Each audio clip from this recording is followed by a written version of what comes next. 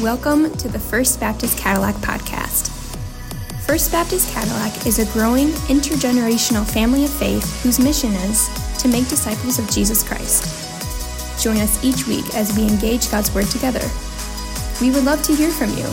Please contact us at firstbaptistcadillac.org or text WELCOME to 231-261-1112. Welcome to First Baptist Church, and this is a day that I've been looking forward to for quite some time because in our series, The Fullness of Life, we have reached the section on the gifts of the Spirit. Just to review, we started off with talking about the importance of abiding in Christ. He is the vine, we are the branches. He produces fruit through us. We bear fruit by the power of the Holy Spirit, but it all starts with abiding in Christ. And then we spent 9 weeks very intentionally working our way through the fruit of the Spirit and what a full life looks like based upon what the Holy Spirit produces in us and through us. And now today we move on to this next chapter of the series, and it is about the gifts of the Spirit, a topic that is so important. It is mentioned 155 times, 155 verses in the Scriptures, and the Apostle Paul takes the very heart of 1 Corinthians, chapters 12 through 14, 3 whole chapters to talk about it, which raises the question, okay, Chad, well, why is this topic of spiritual gifts so important, that it gets so much attention, especially from the Apostle Paul? And the answer is, we will never become all that God intends for us to be until we learn to exercise the gifts God has given to us. I want to say that again because it's really important. We will never become all that God intends for us to be until we learn to exercise the gifts that God has given to us. Now, that's true for us individually, and it is also true for us collectively, meaning that the church, this local body will never become all that God intends for it to be until we learn to exercise the gifts that God has given to us. So spiritual gifts are a key element to living this full or abundant life that we have been talking about. When I was a kid, my favorite Saturday morning cartoon, do you remember when cartoons were only on Saturday mornings? They didn't have like whole channels devoted to them 24 hours a day. Well, back when I was a kid, Saturday morning cartoons, my favorite cartoon was the Super Friends. Anybody remember the Super Friends? Yes, I hear some applause there. A group of superheroes who comprised the Justice League of America. Sounds very impressive, doesn't it? Superman, Batman, Robin, Wonder Woman, and Aquaman. They comprised the original core group of Super Friends. But then over the years, that core group grew to include the Atom, Firestorm, the Flash, Green Lantern, Hawk Girl, Hawkman, Cyborg, and Rima, the Jungle Girl, just to name a few. And of course, let us not forget the Wonder Twins. Remember the Wonder Twins? Shape of and form of and all that kind of stuff. Well, the reason I bring that up, each one of these superheroes had their own unique superpowers and their own unique role to play. Each of these superheroes had their own unique superpowers and their own unique role to play. In church, it is my conviction that the Super Friends are really a beautiful picture of what the church is to be like. For you see, according to 1 Corinthians 12 through 14, every believer has superpowers. Every single one of us. They're known as spiritual gifts.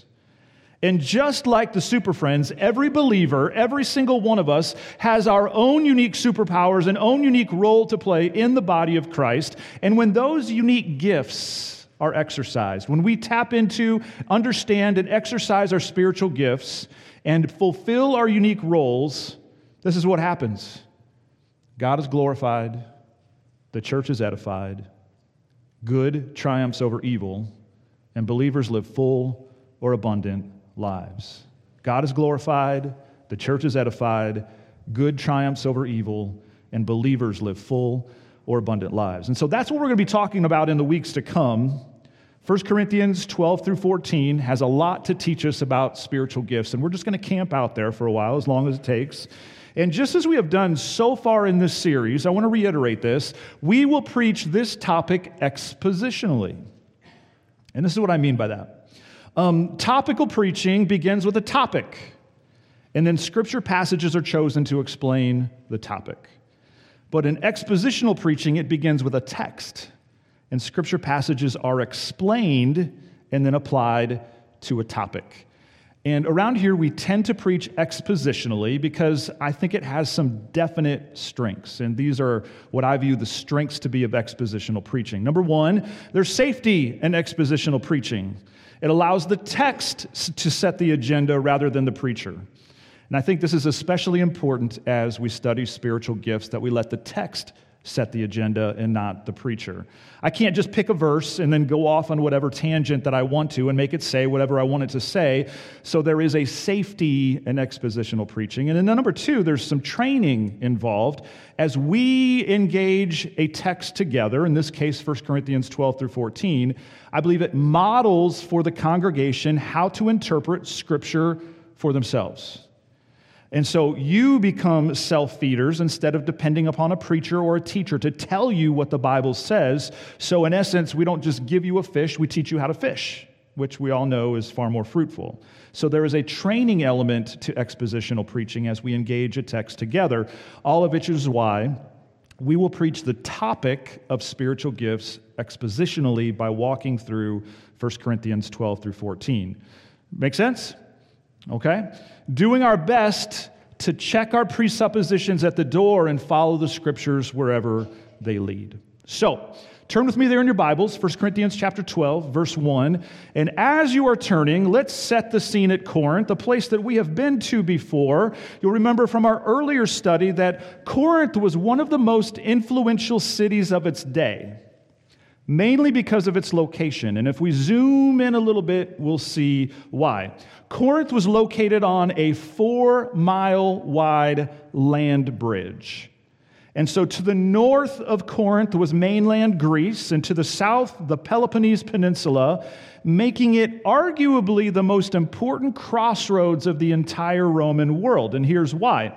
By going across that narrow 4-mile wide land bridge, you could save 250 miles of dangerous sailing around the peninsula, where the fact of the matter is there was often lost ships, lost cargo, lost life because it was a very dangerous sail. And so to simply cut across that 4-mile land bridge, it was a crossroads of both north and south and east and west. And so what they would do, big ships would stop in Corinth on one side of that land bridge. They would unload their goods and have them travel across the 4 miles and then reload on another cargo ship, and then they would be on their way. And then small ships, this is what I find fascinating, they would actually drag small ships up on land and put them on rollers, and they would roll them across that land bridge. All of this meant that for the city of Corinth, it was big business. Big business. It was a hub that attracted people from all over the world, buying, selling, trading, manufacturing, lots of luxury and extravagance. It was all there in Corinth, which also made it big wickedness. Big wickedness. It attracted all kinds of characters, many unsavory from all over the world, intent on striking it rich and living it up. And so wicked was Corinth that its name was even turned into a verb. To Corinthianize was synonymous with sexual immorality. And a Corinthian girl, you knew exactly what a Corinthian girl was. She was a prostitute. And when portrayed in the theater, the Corinthian was always drunk. So Corinth, the city, was big wickedness. It was also big spirituality. It was a melting pot of people and cultures, religions and philosophies, and it had as many as 12 active temples representing all kinds of various gods, the most notable of which in Corinth was Aphrodite, the goddess of love, whose worship included 1,000 cult prostitutes. So Corinth was big spirituality. But from the Apostle Paul's perspective, Corinth was also big opportunity. For you see, as the world came to Corinth, Corinth would then go to the world. And so think about the implications for the gospel. If Corinth could become a hub of Christianity, it could become a missions headquarters that could impact literally the globe with the gospel. And so because of that, and having that vision and seeing the opportunity, in 51 AD, the Apostle Paul planted the church in Corinth. And you can read about it in Acts chapter 18. And then he stayed 18 months to disciple them, which, if you know anything about the Apostle Paul, for him to stay in one place for 18 months, that tells us something about how important he viewed Corinth to be. But unfortunately, it wasn't long before Paul received news that things were not going well in Corinth. Many of the sinful trappings of Corinth had infiltrated the church, making it very unhealthy and dysfunctional. Check this out. These are some of the things that were happening. People were getting drunk at communion. There was sexual immorality being tolerated in the church. There were all kinds of quarrels and divisions. They were always at each other's throats and even taking each other to court. And so Paul wrote 1 Corinthians, a letter to the church at Corinth to correct them, to bring correction, to get them back in line with what he had originally taught them and the way that God would have them to function as a church. And one of those areas in need of correction was the exercise of spiritual gifts. One of the things that went wonky at the church in Corinth was their exercise of spiritual gifts. For in this area as well, there were many sinful practices of Corinth that had infiltrated the church. And so with that in mind, let me read today's text, 1 Corinthians chapter 12, verses 1 through 3. It's 3 short verses. Could we just stand together out of respect for the word of God today? 1 Corinthians chapter 12, verse 1 says this. Now concerning spiritual gifts, brothers, I do not want you to be uninformed. You know that when you were pagans, you were led astray to mute idols, however you were led. Therefore, I want you to understand that no one speaking in the Spirit of God ever says Jesus is accursed, and no one can say Jesus is Lord except in the Holy Spirit. Would you pray with me? Father, as I mentioned at the beginning, I'm very, very excited about this particular chapter, this section of this sermon series. I believe you have so much to teach us. You have so much to teach me. And so, God, I pray that you would give us ears to hear. Help us to be able to focus in. I pray against the evil one who wants to distract us, who wants to divide us. God, I pray for the ability for us together to engage your word and to hear your voice. And we pray this in Jesus' name. Amen. You may be seated. Well, the passage begins with the phrase, now concerning, which is a clue. It's a clue for us. It tells us some important things about our text. First of all, it teaches us that this is a transition to a new subject. It's a transition to a new subject. We've moved on from the subject matter of chapter 11, and now we're introducing something new. The phrase also tells us that this is an answer to their question. And you say, well, what question is that? If you read 1 Corinthians as a whole, you find different places where it's evident that the Corinthians had written Paul to inquire about certain things. They had a list of questions that they presented to him, and much of 1 Corinthians is his response to those questions. And chapters 12 through 14 comprise one of those sections, one of those answers to a question that they had asked them. And in this case, the question clearly concerns spiritual gifts. Spiritual gifts. Well, what are spiritual gifts? We need to define them, and we're going to do so like this. Spiritual gifts are special abilities imparted to Christians by the Holy Spirit to serve others for the glory of God. And so let's take a look at this definition phrase by phrase. First of all, spiritual gifts are special abilities. The Bible contains several different lists of these. We'll probably touch on these different lists from one time or another. When you put them together, depending on who you talk to, there are somewhere between 18 and 27 gifts mentioned in the Scriptures. And just here in 1 Corinthians 12, the list includes the following: wisdom, knowledge, faith, healing, miracles, prophecy, discernment, tongues, interpretation, apostleship, teaching, helps, and administration. And so just in 1 Corinthians 12, we see that's quite a diverse list of gifts, is it not? And some of them may have you already, scratching your head and saying, what is that all about? And don't worry, we will be very deliberate in taking our time and working through what these different gifts are.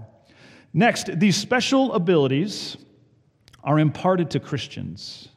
They are imparted to Christians by the Holy Spirit.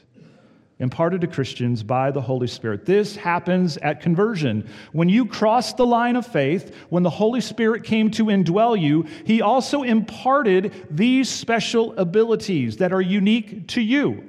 All right? God had a special gift or perhaps gifts that He wanted you to have for you to fulfill a particular role within the body of Christ.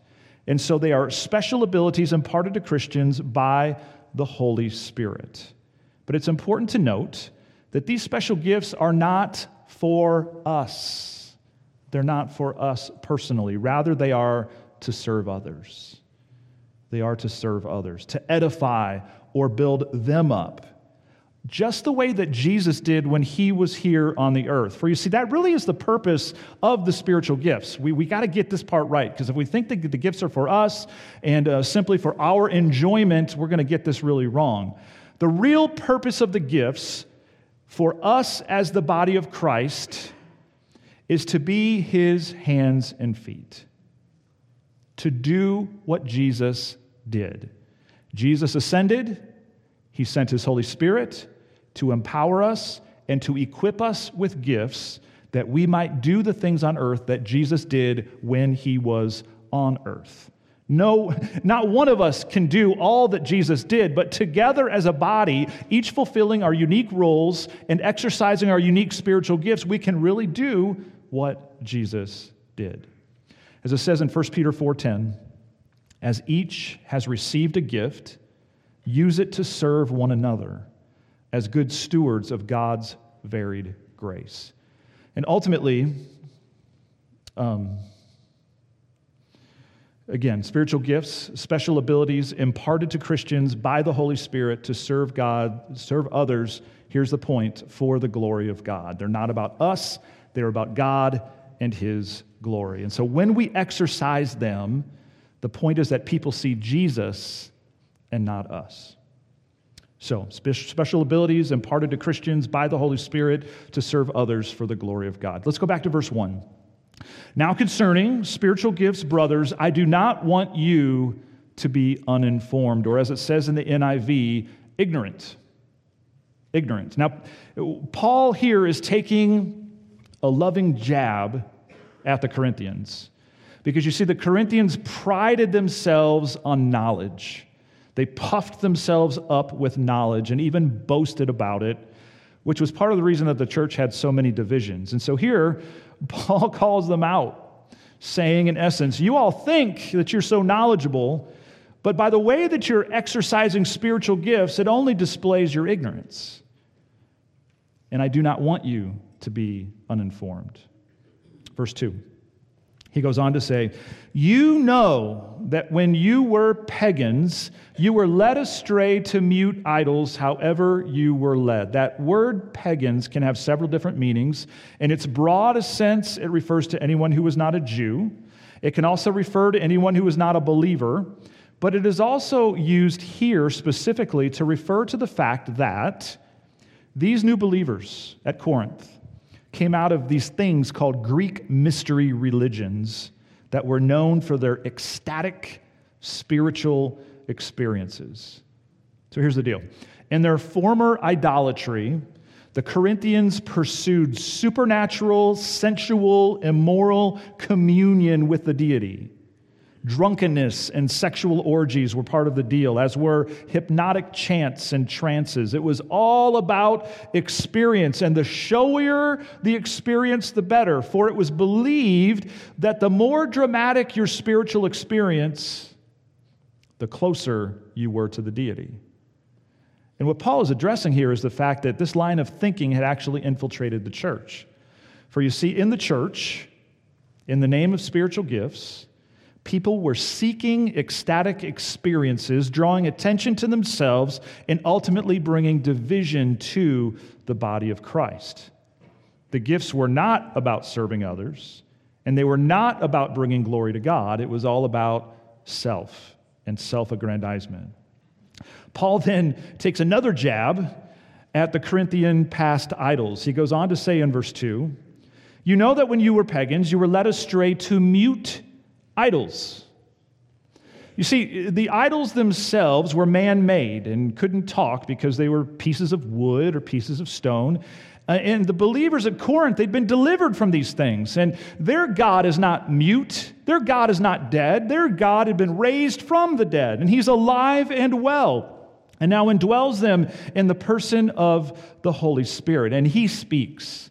He speaks through his word. He speaks through his Spirit. But while the idols themselves were mute, behind each idol there were in fact demons who did speak. And in their old lives, these Corinthians had been led astray and led into spiritual bondage by these demons behind these mute idols. And part of that bondage were these ecstatic experiences. And so here's the important question that's being raised at Corinth. Let's go to verse 3.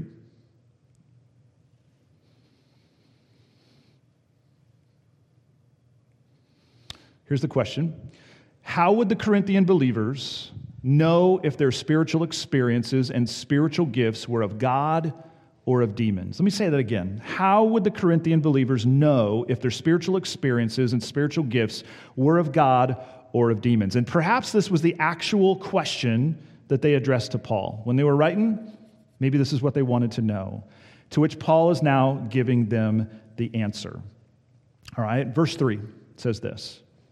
"Therefore, I want you to understand that no one speaking in the Spirit of God ever says, 'Jesus is accursed,' and no one can say, 'Jesus is Lord,' except in the Holy Spirit." And so what Paul is doing here, he's going to give them two tests to determine if their exercise of spiritual gifts and their spiritual experience is in fact valid. Is it demonic or is it of God? And here are the two tests for the validity of the spiritual gifts. The first test was a negative test. It was a negative test. Back to verse 3. "Therefore, I want you to understand that no one speaking in the Spirit of God ever says, 'Jesus is accursed.'" That's blasphemy. That's blasphemy. And so when a spiritual experience is of demons, it is anti-Christ, it is anti-truth, and certainly when unconverted pagans were having an ecstatic experience with demons behind it, this is the kind of statement that they would make, a statement that directly attacks the name of Jesus and the character of Jesus, and it is contrary, clearly, to the truth of Scripture. And so the negative test to determine the validity of spiritual gifts and spiritual experience, is it consistent with Scripture? Jesus is accursed is not compatible with the Bible. Therefore, it does not pass the negative test. Is it consistent with Scripture? Any experience that does not align with Scripture is not from God, no matter how warm or fuzzy that experience may seem to be. Let me say that again. Any experience that does not align with Scripture is not from God, no matter how warm or fuzzy that experience may seem to be. We also interpret experience through the lens of Scripture and not the other way around. All right? Next, Paul gives them a positive test. A positive test. We go back to verse 3 for that. "Therefore, I want you to understand that no one speaking in the Spirit of God ever says Jesus is accursed, and no one can say Jesus is Lord except in the Holy Spirit." So in contrast to demonic experiences which are anti-Christ and anti-Scripture, Jesus is honored. Jesus is glorified.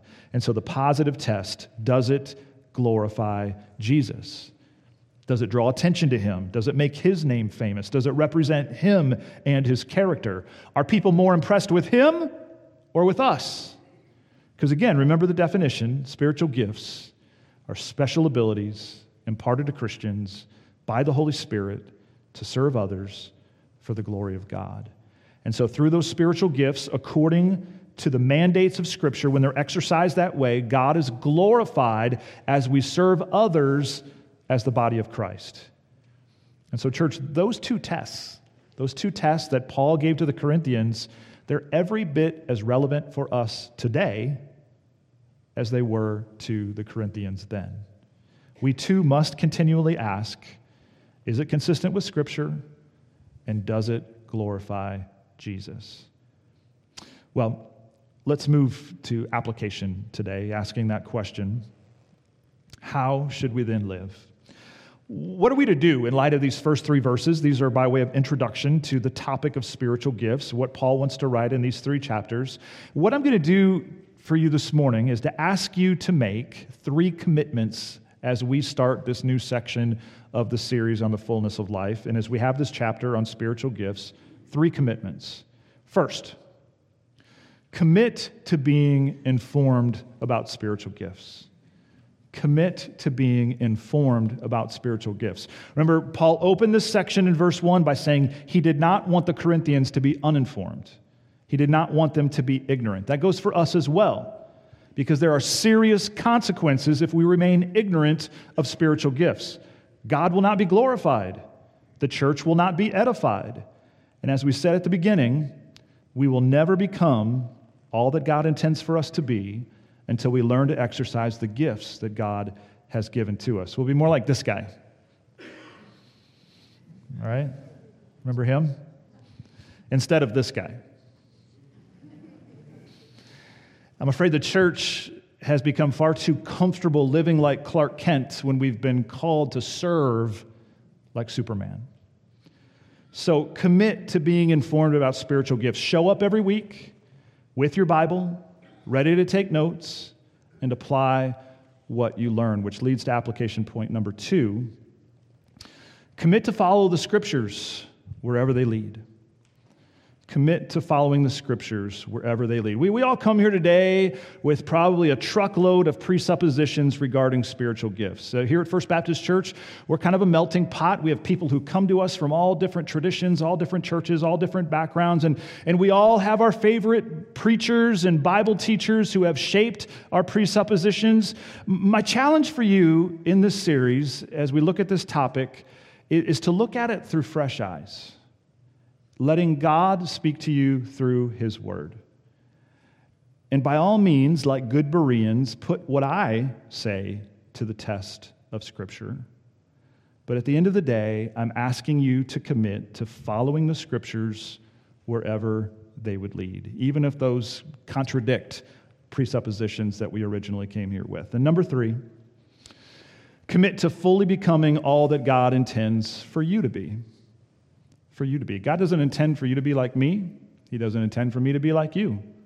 He intends for you to be like you, the you that God created you to be.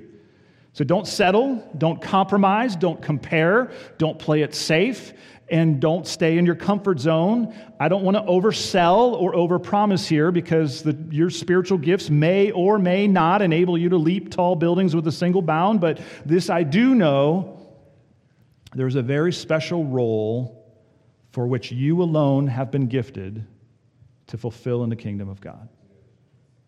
There's a very special role for which you alone have been gifted to fulfill in the kingdom of God. And when that doesn't happen, you are not all that you could be and should be, and the church is not all that it could be or should be either.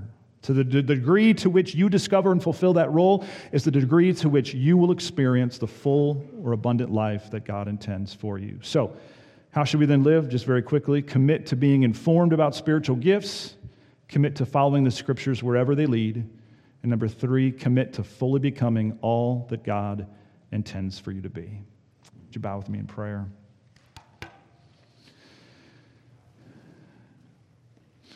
Father, your plan would not have been my plan. You chose to work through frail, fleshly human beings. You chose to put your Holy Spirit inside of us and to equip us and to gift us to do your work. What a mystery, and what a privilege for us to delve into that mystery together. Father, I ask again that we would do all that we can to check our presuppositions at the door and to simply allow your word to speak to us.